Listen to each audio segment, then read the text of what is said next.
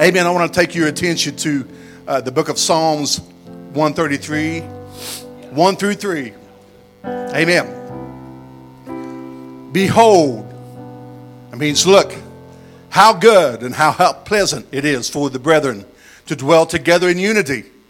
It is like the precious ointment upon the head that ran down the beard, even Aaron's beard, that went down to the skirts of his garments, as the dew of Hermon, and as the dew that descended upon the mountains of Zion.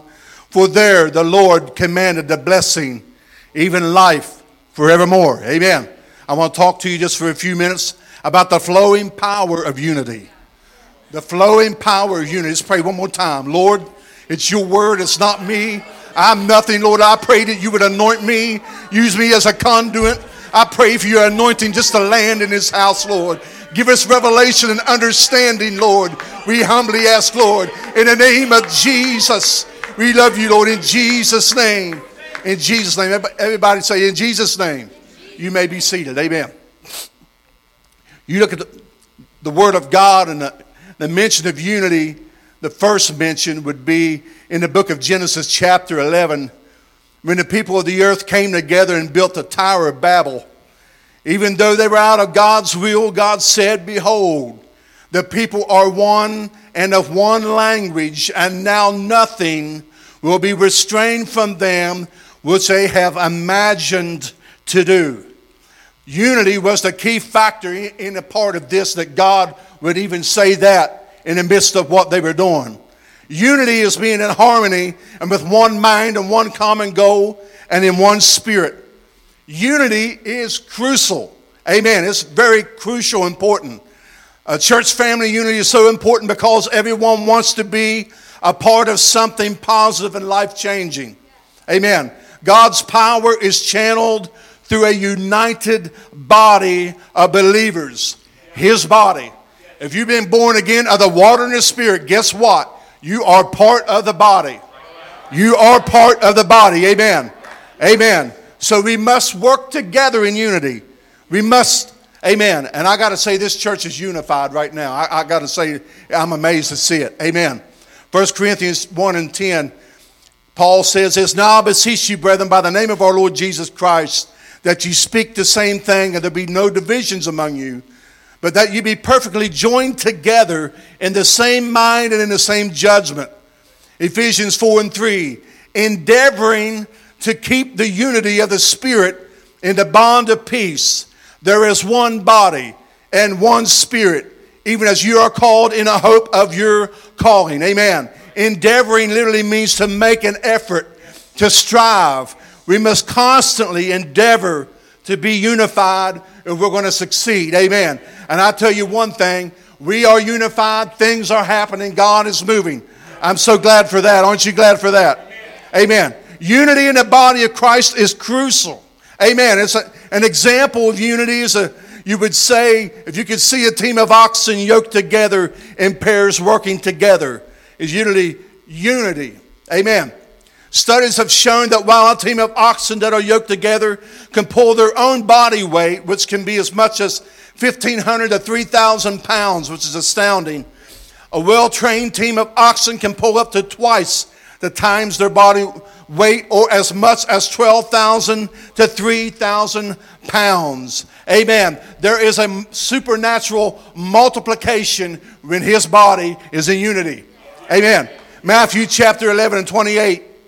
It says, come unto me that ye labor and are heavy laden, and I will give you rest. Take my yoke upon you, and learn of me, for I am meek and lowly in heart, and you shall find rest unto your souls.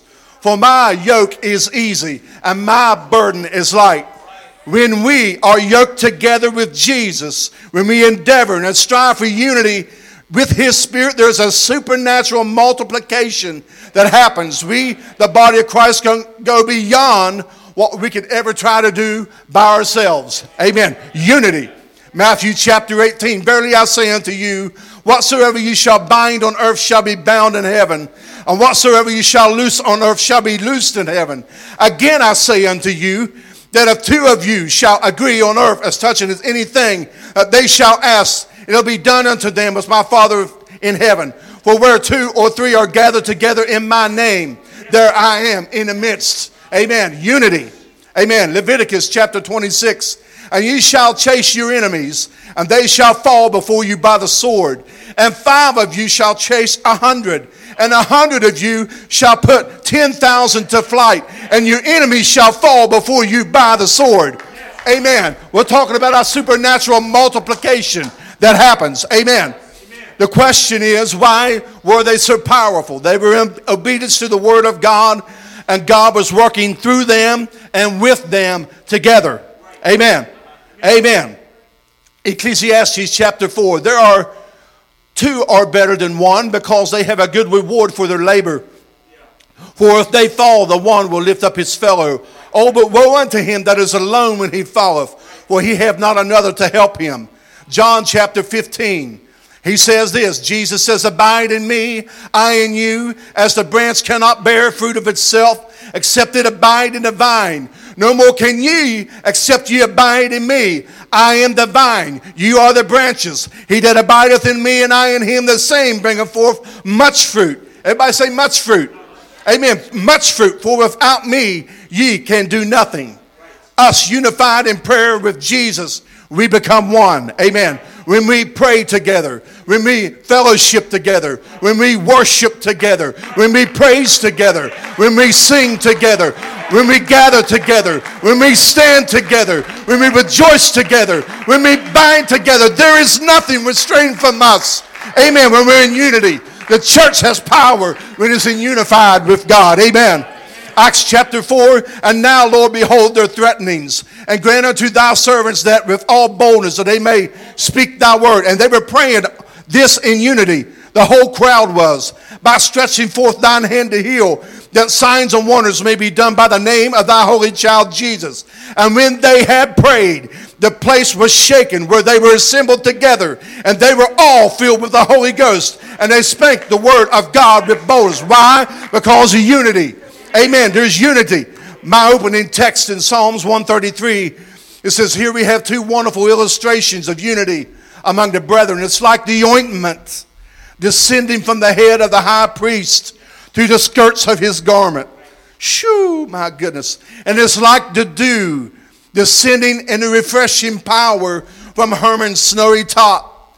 Amen. Speaking of Jesus, our high priest, Hebrews chapter 5, it says that he, being made perfect, he became the author in eternal salvation unto them that obey him, and called a high priest unto the order of Melchizedek.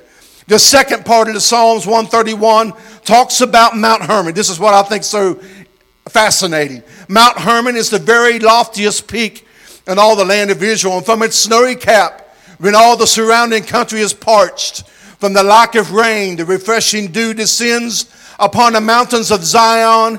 And this one is the figures used by the Holy Ghost to illustrate the beauty and the pleasantness of the brethren dwelling together in unity.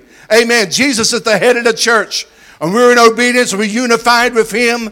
There's a supernatural flow of his spirit through the body that ministers it to everybody. There is that flow, and in the midst of the middle of the flow, there is power. Amen. In unity. Let's stand right now and pray right now in Jesus' name. Lord, we love you. We thank you for your church, that you are the head of the church. You are the God in creation, Lord, the Son of redemption, the Holy Ghost in the church. Help us, Lord, to be unified even more so, Lord. Give us the revelation and understanding. Help us through endeavor, Lord. In the name of Jesus, in Jesus' name.